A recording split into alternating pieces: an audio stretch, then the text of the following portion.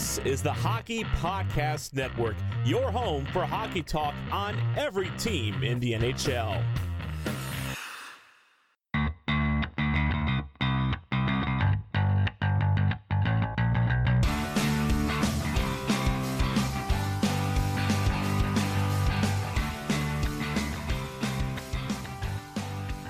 Welcome to the Tip of the Iceberg, episode 41. My name is Nick Berlansky.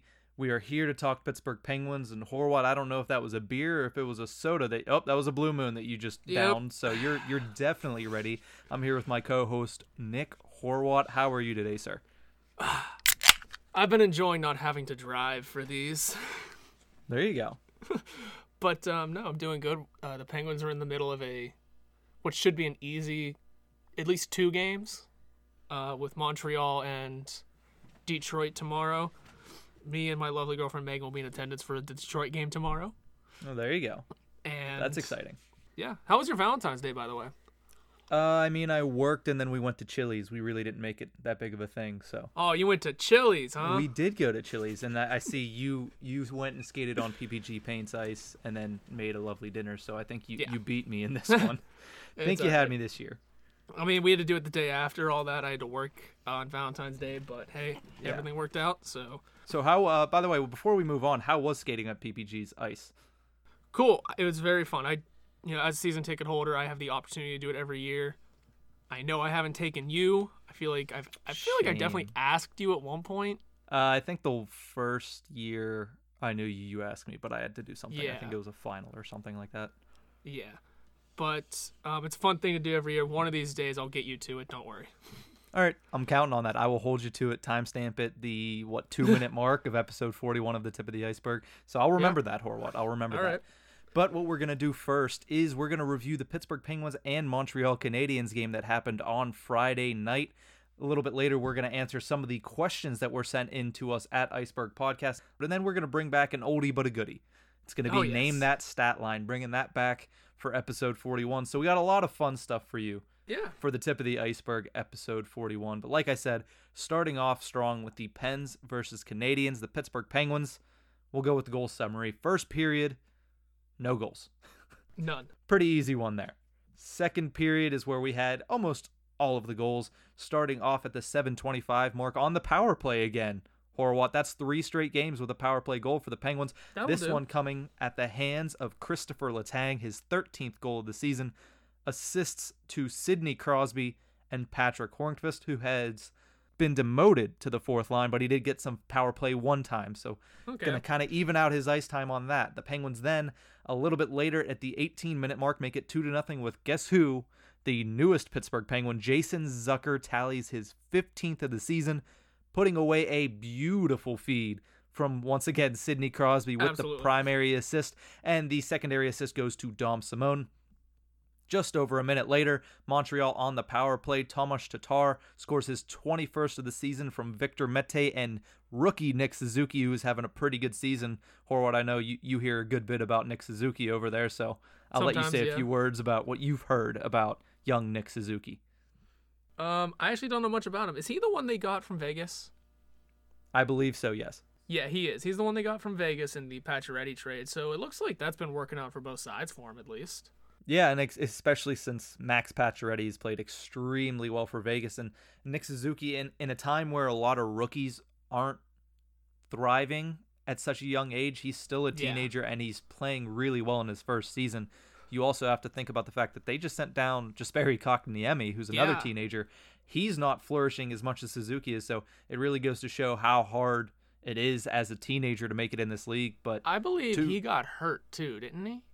Kotkaniemi was hurt, but then he returned and was sent down. Okay, that's after a couple games. Like we said, Montreal trailing 2-1 after that power play goal at 19:06 of the second period, but just a couple seconds later, once again, Jason Zucker is able to cash in, going hard to the net and tipping in a good feed from noted winger Marcus Pettersson. No, I'm just kidding. He's a defenseman stepping up in the play. A beautiful play by him, and the secondary assist goes to none other than Sidney Crosby. So that makes 3 assists for Sidney Crosby, really quietly picking up that 3-point night. And we move into the third period. The Penguins had a 3-1 lead. No goals really up until the empty netter by Zach Aston Reese at the 18-16 mark. Assists go to his lovely line mates, Brandon Tanev and Teddy Bluger, but that is where it ends. Pittsburgh Penguins get the 2 points, winning it 4-1, the inverse of what happened early in December at PPG Paints Arena when I was in attendance, and they were able to take the 2 points by a score of 4-1 over the Montreal Canadiens, able to beat Carey Price 3 times, including 2 for Jason Zucker. First game is just a trial run. Of course, you're getting the quote-unquote audition with Crosby. Yeah. Given the second shot with it, and, obviously takes full advantage of it, netting 2 goals. 31 points on the season for him actually places him tied with 6th on the team. On this team, with Jared McCann. We've mentioned it before. The Pittsburgh Penguins have found a really good balance in scoring. Now, there is a kind of a dichotomy between their balanced scoring, which is their normal players, and then there's their superstars like Evgeny Malkin, Jake Gensel, Brian Rust, and eventually Crosby will be up there once he plays enough games. Yeah. So it's really a balanced second wave of talent for the Pittsburgh Penguins, which has really been helping them. And speaking of talent that's been helping them, I did want to highlight Tristan Jarry real quick. 34 saves on 35 shots on Friday night. Now, while some of those opportunities were not really grade A for Montreal, Jarry was able to be a pretty steady force throughout the entirety of the night. And that win makes him 6-3-1 in 2020. He hasn't allowed more than 3 goals since December 14th against the LA Kings. So does he deserve to be in the Vezina conversation? I love talking about that. I've been wanting to mention something like that for a while. He's getting to the point where he's going to play enough games. Mm-hmm. And, for a while it was looking like Darcy Kemper was going to be the front runner for the Vezina. Then he got hurt. So it really makes you wonder that if Darcy Kemper was the front runner at one point, who else is in a Vezina conversation?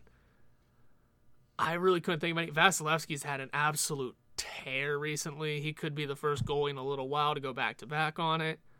And honestly, I'm not too worried about, guys getting the awards. Maybe like a nomination is nice for a couple of them. Like I said, John Marino possibility. But Tristan Jarry for the season he's having, getting a Vezina nomination would be incredible for not the rookie goalie, but essentially the rookie goalie that he is, to pick up that sort of stature. It'd be incredible for him, and it'd be something to look out for, and the numbers just have to keep up. That's all it is, I'd say, at this point. Getting regular playing time still, and then keeping up the pace he's at. Yeah, and I think the big thing you said there is the numbers. If he can keep them up. Right now, his 214 goals allowed average, as of right now, is second in the NHL. And his 930 save percentage is tied for first. Yeah, a lot. So, at one point, he was leading all of those stats, the top 3 major ones, the 2 you just mentioned, and shutouts, of course. Shutouts came and went with another rookie goaltender that need not be named, but... Elvis. Yes. I need to name him because I love the fact that one of the best goalies in the league right now is named Elvis. I just love that team has 2 goalies from Latvia. I just love that on his helmet it says the 5th line right on the front. Oh, no, it does not. It does. Okay, so, well, I need to see what we were that. talking about is, does Tristan Jarry deserve to be in the Vezina conversation? Yeah. And I do agree with you. He deserves to be in the conversation, whether that is to the point of, yes, he'll get a nomination, or whether that's to the point of, yes, he's in the top 5 of goaltenders to be nominated. You mentioned Andrei Vasilevsky, I think, is a lock for a nomination just because of the fact that the voters already like to put him there, and then the kind of second half of the season that he's started to have, and really entirety of the season, but he's really grabbing headlines right now with the way that he's been playing. Tuukka Rask is kind of a dark horse. That voters love those Boston guys. Yep.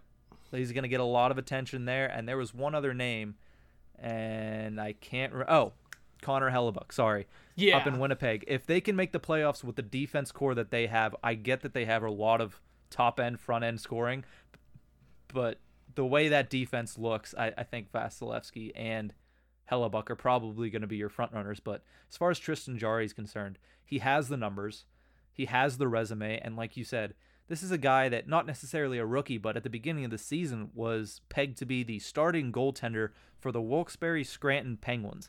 Now he has an All-Star nomination. He is, like you said, tops in 2 of the 3 most important figures in goaltending when it comes to statistics. I think it's hard to really keep him out of that. The only thing that makes me think that they can is they kept Marc-Andre Fleury out of that conversation for a very long time when he was with the Pittsburgh Penguins. Yeah. I mean, there were I don't some know what seasons, it is, but yeah, they did. There were some seasons you had to figure, Fleury was just an absolute shoo-in for some sort of nomination. But nothing ever came of it. Not that that's going to hurt Fleury's legacy at all. I think he'll be fine regardless, but... Top 5 in wins all time. I think he's going to be pretty good. Yeah, absolutely. I think the big thing for Jarry right now is that on this team, taking awards and recognition out of it, he's made Casey DeSmith an absolute afterthought on this team. I mean, he's a guy that I think could be sent off at any day, it seems. I mean, I doubt that'll happen because it's still nice to have that sort of he's around if, shit goes bad.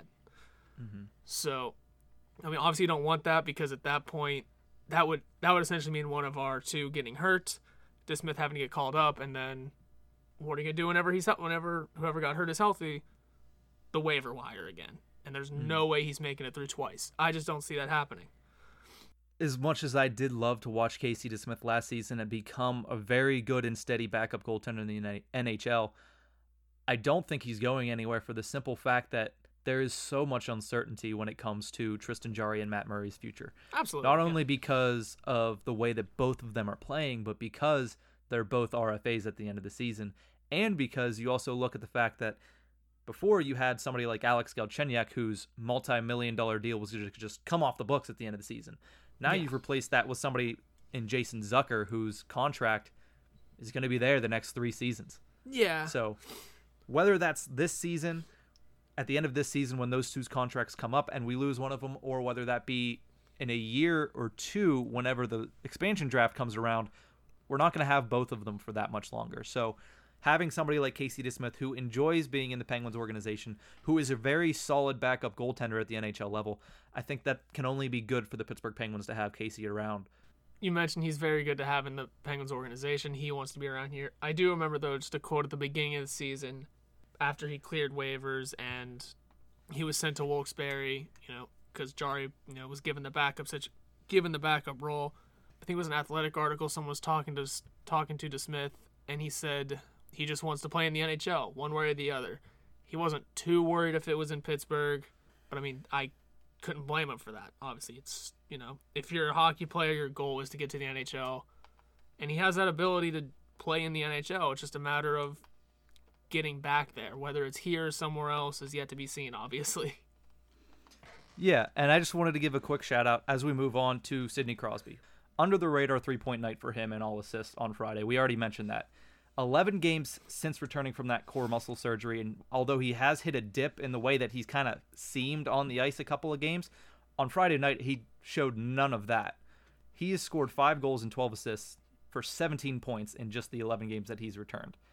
So I think he's really looked good for the most part. I think there has been some times where he has been lacking a little bit, but that's to be expected coming off of a surgery like that. Yeah, and we know Bukestad had the same sort of injury, per se. I don't know exactly what it was. He obviously didn't do this. It was a core muscle surgery. Yeah. The same way it might not. Yeah, he had a surgery. Okay. So, we know Crosby's bouncing back and is going to be the Sidney Crosby he is, playing to his fullest, getting all the points in the world. My question with that would just be, can Bukestad kind of replicate this sort of comeback tour-esque kind of thing, where it's, what... Coming back and not missing a beat? Yeah. Sort of like that? Yeah. We know that, he really didn't have too many beats here in the first place. We mentioned this last week. We don't know what his beat is in a Penguin uniform exactly, but, like I said before also, the management and team love the guy, and they want to see him succeed, and they believe he can. Mm-hmm. As for Crosby, we know he can succeed. We know he's going to be back from this injury, no problem. It's just a matter of catching your feet again. That's all it is with him. Yeah, and it looked like immediately he was able to catch his stride with Dom Simone. Almost immediately, it looked like those two were back to 1A, 1B kind of want to see if you're talking about Dom Simone, but still, Right. It looked like those two were back at the level that they were before Crosby was injured, which is good. And then you add that new line mate to the mix, and that's the last thing I wanted to talk about before we cut to break really quickly, is Jason Zucker.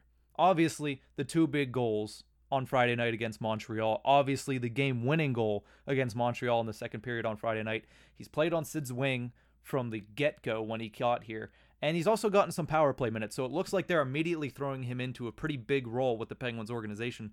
My question is just to you, what are your early impressions on Jason Zucker as a Pittsburgh Penguin so far? So far, my impression is, did people really think this was a bad trade? I saw you posted that, and, Yeah. and it's very early to tell, but Yeah, I don't think it was a bad trade by any means. I don't think anybody's won the trade. Right. We mentioned that before. There's no winners or losers in this trade. I think the trade helped both teams, but Yeah. It's just it's just the way people with at the beginning of the season counted Pittsburgh out immediately, saying they're not going to make the playoffs, this, that, the other thing. We've shown that to be wrong, and then this trade happens, and now it's, is this a good trade? Did the Penguins give up too much? Who cares?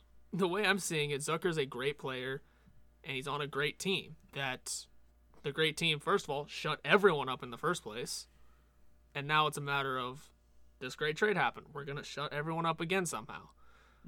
I think so far his play has been pretty good. I mean, not to say he didn't have his opportunities in his first game. He could have had two goals then, the way he was shooting it. So he's a guy who likes to shoot the puck, which is something that Crosby loves having on his side. So those two should, click and find a pretty good mold together. And it's interesting you say that he's a guy that likes to shoot the puck. Is that not what we've been missing since Jake Gensel got hurt? Is the trigger man for Sidney Crosby's line? Yeah, so exactly. We just put a 28-year-old, a man in his prime, goal scorer with good speed and good hockey sense on Sidney Crosby's left wing. Is that not what we've been missing and what we were looking for coming towards the trade deadline before Rutherford pulled the trigger on this? Right. I don't know much Exactly. about that. It's just the way it is. I mean, it was a move. I mean, Rutherford's had his eye on Zucker for a while now, and he just finally got him. Wanted to play with Crosby for a while, and now it's just happening. Yeah, It's for that Fiji water. for the Fiji water. Yes, of course. Jason Zucker's only played 2 games. Yep. Oh, any last thoughts on Jason Zucker as of right now? I'm excited for his future with this team. I'll leave it at that. It's going to be a fun one.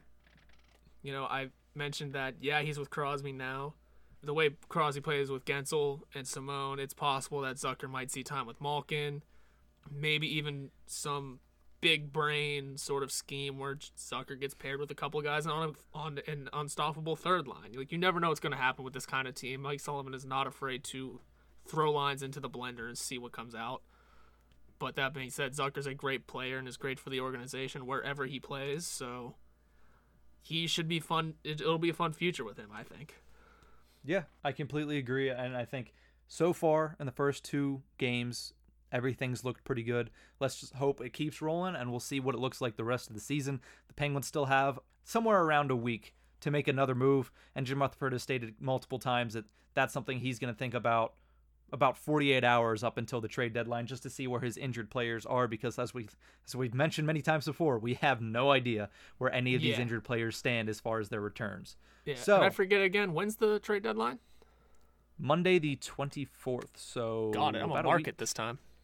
So, the tip of the iceberg and the Hockey Podcast Network have partnered with NHL Shop to give you, our loyal listeners, the opportunity to up your NHL apparel game. Whether it's NHL memorabilia, hockey cards and collectibles, or even simply team apparel, we've got you covered. So just visit us on Twitter at Iceberg Podcast and click the link in the pinned tweet for some awesome deals at NHL Shop. It's time to gear up, Pens fans, and gear up for the NHL postseason. When we come back, we'll answer a couple of our listeners' questions in our mailbag segment. Right after that, we return our Name That Stat Line segment as well. So we will be right back. You're listening to the Hockey Podcast Network on Twitter at HockeyPodNet. New episodes every Monday and Thursday. Download at thehockeypodcastnetwork.com or wherever you get your podcasts from. Welcome back to the Tip of the Iceberg podcast, brought to you by the Hockey Podcast Network. My name is Nick Berlansky. I'm joined by Nick Horowat. It's the Nick and Nick show, as most of you already know, as always. Sometimes we throw a guest in here or there, but usually it's the Nick and Nick show. And what we're going to do right now is answer some questions from our listeners. Thank you to everybody that submitted questions. We're going to start with a question from another Nick Poprocky on Facebook. He asks, thoughts on Murray apparently getting the start over Jarry for the playoffs. Now, this isn't something that's guaranteed. Yeah. And I'm curious as to see where he saw this, because I've seen rumblings and I've seen reporters saying maybe he should, but I've not seen anywhere where it said he's going to. So I'm genuinely curious as to where he found this. What are your thoughts on if Murray should get the first start in the playoffs? We talked about this a little bit. We'll glance over it again because he submitted the question. Yeah. So this is one of those things that Penguin fans have grown used to. Who's going to start in the playoffs? Mm-hmm. Whenever we had Murray and Fleury, it was always, for the 16-17 season, it was who's going to be the one that starts. I think both times it was, Zakov, asterisks, then Fleury. And then obviously Fleury actually didn't get a win. I didn't know that until semi-recently, that he did not get a win in the 2016 playoffs. But that's just the way it was. Matt Murray then, swooped in, stole the show for 2016. 2017, it was necessity that Fleury had to start. Murray was hurt. But we were able to switch it up easily, go through and win again. But it's still a question that we've been dealing with even before the days of Murray and Fleury. Fleury and Vokoun for a while was a question. I mean, we started that playoffs with Fleury, but Vokoun took it over. I think we'll be okay if we do start with Murray. It's just the way it is. He's got the experience. He's playing well right now, and we've seen goalies go bad in the playoffs. We're able to quickly turn it around with a backup. So whoever starts it, I'll have no issue with, really. I would edge towards Fleury. I would edge towards Murray to start. Sure, if we want to start Fleury in the playoffs, I'm sure Vegas will loan him to us just for one game. Whatever, Mr. Game 1, whatever it has to be this season, it's okay. Mr. Game 1. Okay, so we'll bring back Jeff Zadkov. That's what you're saying. We're calling up DeSmith. That's what it is. Oh, okay, either him or Larmy. So hey, you know what? He's seen more NHL time than DeSmith has this season. He has. I mean, as a backup role and didn't touch the ice, but hey, Counts. in warm-ups he did. So when it comes down to this question, I think a lot of the time I would say ride the hot hand, and I know Sullivan might, but as of right now, both hands are hot. Right. So in a tie goes to the veteran. In Yeah. this league, you have to notice most times the tie goes to the veteran. So I think in that sense, it would go to Matt Murray, but it all depends on who's playing better at that time. I trust Mike Sullivan to make that decision, and I'm sure he's paying close attention to the way both of his goaltenders are playing in different situations, the way they're playing against different opponents. So if it is Murray to get the start over Jarry and they're playing the same way they are right now, both of them basically playing at an even level, I wouldn't have an issue with it. If Jarry's playing a little bit better, okay, it's still close enough that tie goes to the veteran, but if Jarry is just head and shoulders above Matt Murray, even if Matt Murray's playing well, but Jarry's standing on his head and putting up the numbers that he's been putting up, I would also be a little curious as to see why they wouldn't want to go with a guy like Tristan Jarry, especially with the way that his season is gone. Yeah. So it's going to be definitely interesting. It's going to be something to watch, but let's get to the postseason before we worry about the postseason. That's what I have to say about that. And let's also just hope if it does come down to that and the Penguins end up starting with Tristan Jarry, just hope that doesn't hurt Murray's mental, because we know that's how that kind of thing can shift. Yeah. 100%. Next question from Megan Fitzsimmons. Who do you think will be traded next, and who do you want to be traded next? We'll start with who do you think will be traded next. I'll let you lead off. I need my notes. Okay, I can lead off first. then. I can lead off with that one. I think who's next to be traded is going to be a mid-round pick. I think it's gonna be a mid-round pick, because you look at what they're gonna need to get back as to what they're gonna trade, and I don't think they're gonna be trading anything on their NHL roster right now. I think Galchenyuk was the weakest link there, and I think he was the one position that they were willing to just trade, and that happened to be something that you needed to put some other things with to get out of Pittsburgh. I don't think he wants to trade Jack Johnson. By he, I mean Jim Rutherford, of course. Of course. I don't think Rutherford wants to trade Jack Johnson right now. And honestly, I wouldn't. I get that he has 3 years left at 3.5, but he's playing pretty well right now in a role where he can't really make many big mistakes, or it's going to be noticeable. He's playing in a first pairing role with Chris Letang, and he hasn't done too horribly. So I would think, as of right now, that Rutherford's not trying to get rid of Jack Johnson, especially with the way the defense is going injury-wise. So when it comes down to who do I think is going to get traded, I don't think anybody on this current professional roster will be traded before the deadline, although a pick, quite possibly, for some depth on either the back end or on the forward core. That's who I think. Yeah, I mean, we don't have to make any trades coming up for sure. I would say, if anything, maybe it's a depth defenseman for a depth defenseman like Juuso Riikola maybe, or even stepping up and saying, Sam Lafferty or Dominic Simone, guys that are on the last years of their deals that are RFAs that we have to worry about over the offseason. That I've been harping on that for this whole season almost. That we have some guys that are on RFA deals that might be requesting a pretty penny come this summer. So it's something to keep an eye on, and if one or two of them gets a boot, I wouldn't be shocked, and I would be a little happy about it because it's something that might just need to happen. The second half of that question, who, and we'll stick to the NHL roster right now, who on the NHL roster would you want to be traded next? Dominic Simone, because he might have the most return. Okay. I say Patrick Hornqvist. Harder to do with the clauses, but yes.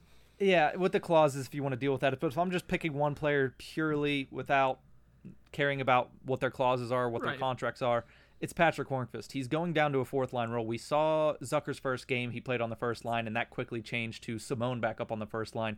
He's going to be in a fourth-line role. If he's going to play less than 10 minutes a game, I get that he's a great team player, and I get that what he does can be done in 8 minutes, but I think when it comes to the rest of this team, he's the one person that sooner rather than later will not fit the mold. Right. Because of his age. Unfortunately, he's not going to fit the mold. And he's not really speedy enough. Age and history, or injury history, too. Yes. So that's who I would go with that. And she also sent us another question that we can zoom through really quickly. It says, why was DeSmith the backup last year, and why was Jari called up this year? And then another word that says with 3 question marks. Yeah. But that is her other question.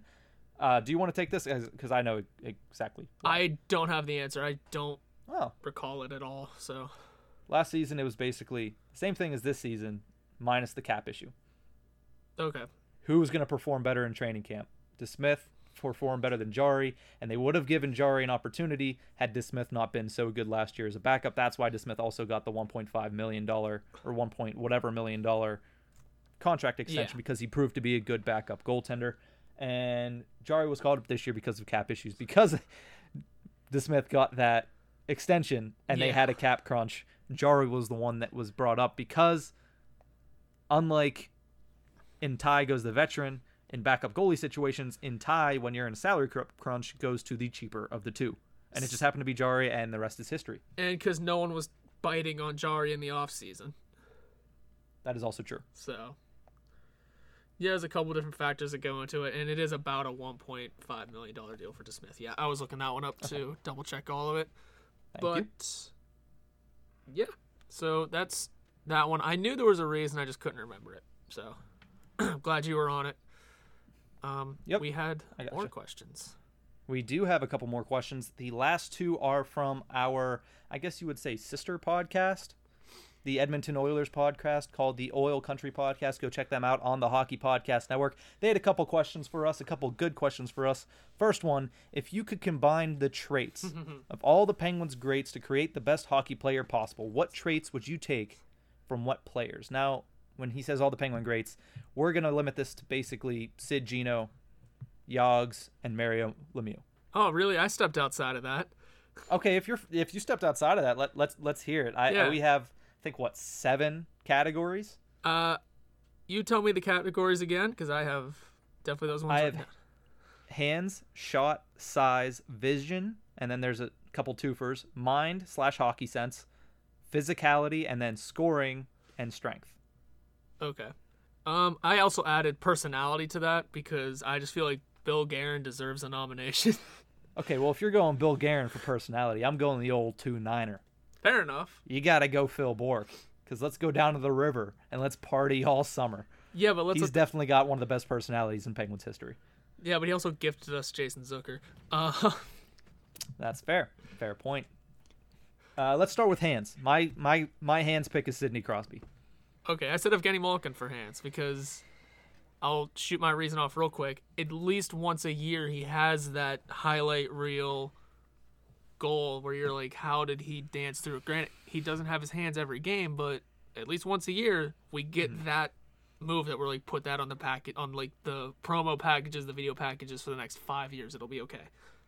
Like, Fair we're enough, fair still enough. watching some of his dangles from when we were in high school. Yeah. I think basically for every reason you said there and more, also for Sidney Crosby, I think it's pretty much, for all of these, it's pretty close because they're all fantastic players. Just some of them, to me, it was more evident. Yeah, I also made sure not to double anyone, and I used Crosby somewhere else. So, See, I doubled a couple people because I stuck within those four. Okay. Let's go to shot. What shot would you take from Penguins history? to make Mario Lemieux. You taking Lemieux? Yes. Okay. I get it's an old school, obviously it played in the 80s and 90s where shooting was different, but Mario was able to put up, numbers of goals in times where goalies were stopping everything. He was able to score during the dead puck era, essentially, and I've watched some replays of Mario's shot recently. He was able just to not move, basically at all, and puck was in the corner and just dropping. Like he had the most perfect shot for a guy of his size and stature. Okay. That's why I went with Mario for the shot. I went with Jaromir Jagr. One of the most pure goal scorers of the 1990s. So I also, not just the 1990s, he was also one of the most pure goal scorers in the 2000s, even when he couldn't skate. So yeah. And he's still doing it. He's 48 years old, and he might own the team, but he's still putting up numbers in the Czech Republic. So I got to give it to Jaromir Jagr. Speaking of size, Jagr, I was just asking a story. I was going to move on to size. Okay, yeah. Go ahead. Speaking of Jagr, did you read that story on The Athletic? I did. Yes. Oh, is that a great story? Borky going to visit him If in you Czech. if you have The Athletic or even the free trial, go read that story. That was incredible. Mm-hmm. We'll Good see story by Jagr Rob back in Rossi. Pittsburgh soon. I would hope so, and I would hope nobody boos him, because if you do, you're stupid. We shouldn't. So stupid. So That's a whole nother let's move on. conversation to have another time too. Actually, Exactly. Our Twitter had So some fun with that. there you go. So size, I go Mario Lemieux because he was 6'4", and he was still Yeah. just a monster. So, for size, I was trying to go not overboard on the size. Like, I don't want this huge dude as like your perfect hockey player. So I chose a guy that like kind of has a little bit of all these traits. I said Pascal Dupuis. 6'1", 205. I looked it up because That's your ideal size. for like a hockey player. That's like what I'm thinking. Like, it's not overly huge. Mm-hmm. I mean, Sidney Crosby's 5'11", so you go from there. Yeah. A few inches on that. He's not overly huge, and he kind of has all these things we're discussing as well. Mm-hmm. So he kind of adds to that mold, and like he's got a good personality. He's got a pretty good shot for what it's worth, and his physicality was off the charts at times. Alrighty. Vision. I also went Sidney Crosby just because you see the passes he makes, and sometimes he's not even looking. So his puck vision and his vision of the ice is unparalleled to me. Yeah, vision is a hard one because you obviously don't know what people see. I just stepped in a very different direction and went with Paul Coffey for a guy that, set all of the defensive numbers for Pittsburgh. In just a couple of years here, people think he was here for such a long time and set all these records. He really wasn't. I think it was only 87 or so to after the first Stanley Cup. He wasn't here for the second one, so he was only around for a couple years, setting all the records that Letang would go on to break. And watching videos of Paul Coffey, anywhere he played, you could tell he had the greatest vision on the ice when he was out there. You watch him play, he's a Hockey Hall of Famer for a reason. Yeah. Like you said. Short period of time with the Pittsburgh Penguins, he set all the Pittsburgh Penguins records that were soon to be broken by Chris Letang, but still one of the all-time greats and still probably one of the best puck-moving defensemen in the history of the NHL. Only a couple more here. Let's fly through them a little quicker. Yeah. Mine /hockey sense, I went with Lemieux. Hockey IQ, I put it, and I said Crosby because that's all anyone will really talk about with Crosby. You can have all these different traits with all these other players, and Crosby, if you just have Crosby's mind, he could Crosby's mind could turn me into an all-star, I feel like. That's fair. The way he elevates the play of it. Yeah. Pretty much everybody else because of what he does on the ice.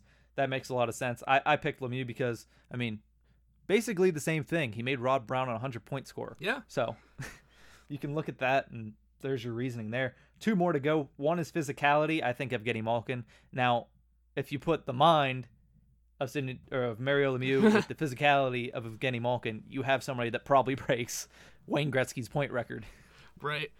My physicality, I, again, kind of went out there a little bit and said Chris Kunitz because he adds a little bit to all these traits also, but he was a damn wrecking ball when he wanted to be. I forget who mentioned it. I think it was on a podcast somewhere. They said, if you have the chance, go look at Chris Kunitz's hit from whatever year playoffs against the Flyers. This dude flew into the screen and put whoever it was on the Flyers through the wall almost. And I went back and watched it and was blown away and shocked no one ever remembers that. Nobody remembers it because it's Chris Kunitz. And I think it was like his first season here. Like it may have been the 2009 playoffs. But yeah, Kunitz also still had the ability to do everything. That's true. You know, score double overtime winning goals and ending an entire franchise's reign as a decent team. The only guy to ever succeed on both Crosby and Malkin's line, too, I think.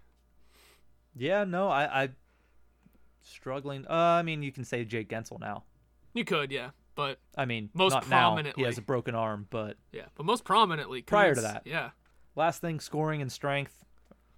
Basically just pure scoring acumen and strength. I go Sidney Crosby. Just the way he commands the puck and the way that he can just make something out of nothing, it's Sidney Crosby. Yeah, and here's the one where I put Jágr in. Because whenever Lemieux left, couple of times, Jágr was able to pick up and become the greatest player in the game without people thinking before he would be able to do that. So that's where Jágr steps in because also, don't you want the second leading point getter in NHL history as your scorer? That's very true. So let's go down really quickly. My zombie NHL superstar all-star is Crosby's hands, Jágr's shot, Lemieux's size, Crosby's vision, Lemieux's hockey IQ, Malkin's physicality, and Crosby's just strength on the puck and pure scoring acumen. Yeah. And then go ahead and read through yours. Yeah, for my sick combination, Malkin's hands, Mario's shot, Sidney Crosby's hockey IQ, Dupuis' size for his smaller stature, the physicality of Chris Kunitz, the skating, strength, and scoring ability of Jaromir Jágr, the vision of Paul Coffey, and because I'm still fun, the personality of Bill Guerin. Oh yeah, I had the personality of Phil Bourque too. Yeah, so that's a good one too, though. That was a good question. Thank you to the Oil Country Podcast for submitting that question to us. We'll be sure to, if you guys have a mailbag, we'll be sure to send you a good question your way. And please, everybody that's listening to this, if you like the Oilers, go listen to their podcast. If you don't like the Oilers, still go listen to their podcast because it's another podcast on the Hockey Podcast Network, and we support each other here, okay? And I'm sure the Oil boys will like that I said Paul Coffey. I'm sure they will too. Where did we get him from? Edmonton. So there you go. They also sent one last thing that said, go ahead. They added one other thing to their question. Who wins in the Thunderdome? Sid, Gino, Jágr, or Mario? Are we taking hockey out of this and just going pure physicality? Listen, it's the Thunderdome. Who's winning in that fight? Knockdown, drag out, brawl.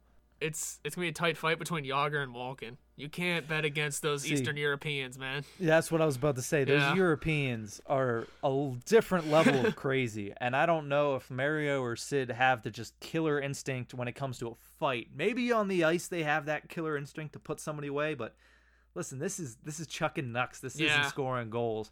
And those Eastern European boys are dangerous. I tend to lean, I don't know. Jágr played in the still wooden stick era. He survived that, and he's still playing. He's got longevity, He's got longevity. He's 48 years old, and he's still built like a brick shit house. Yeah. But then again, Gino almost decapitated a guy in the middle of a hockey game. So maybe, it depends if they're having sticks. If they're given a stick, Evgeny Malkin has more slashing minors than he probably has goals in his career. So if he has a stick, I'm going Gino. If it's just down to fists and chucking knucks, Jaromir Jágr. Yeah. Can't go against the man. He's 48 years old, but he's still, like I said, brick shit house. Yeah, it's hard to really make a decision on that one because between those two, you do have to wonder Yager's longevity, or I feel like Yager's longevity and Malkin's just, red mist, Russian, just losing his mind. They kind of equal out. Mm-hmm. So a fight to the death between those two would be rough. It would go. Sid Mario would be out in the first minute. I was thinking Crosby would go down first just because of the size between Mario and Crosby. I don't know. Mario's back.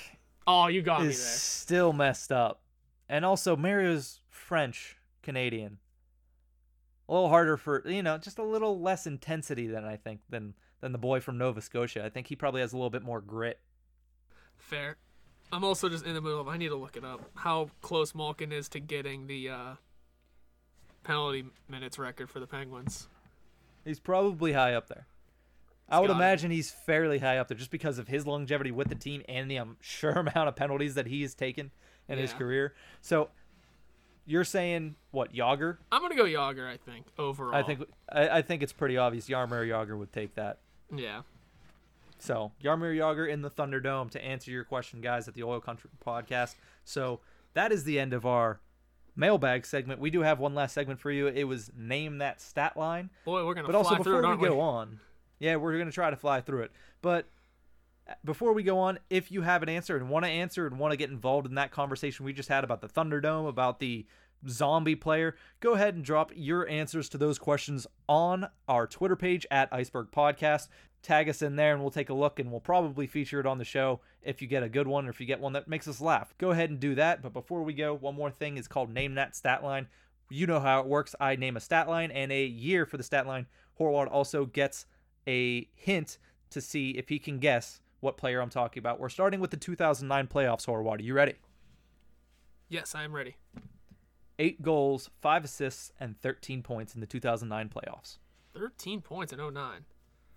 Is he can I ask if he's a forward? I'll allow it. Yes, he is a forward. I figured. 8 goals, I should have just assumed.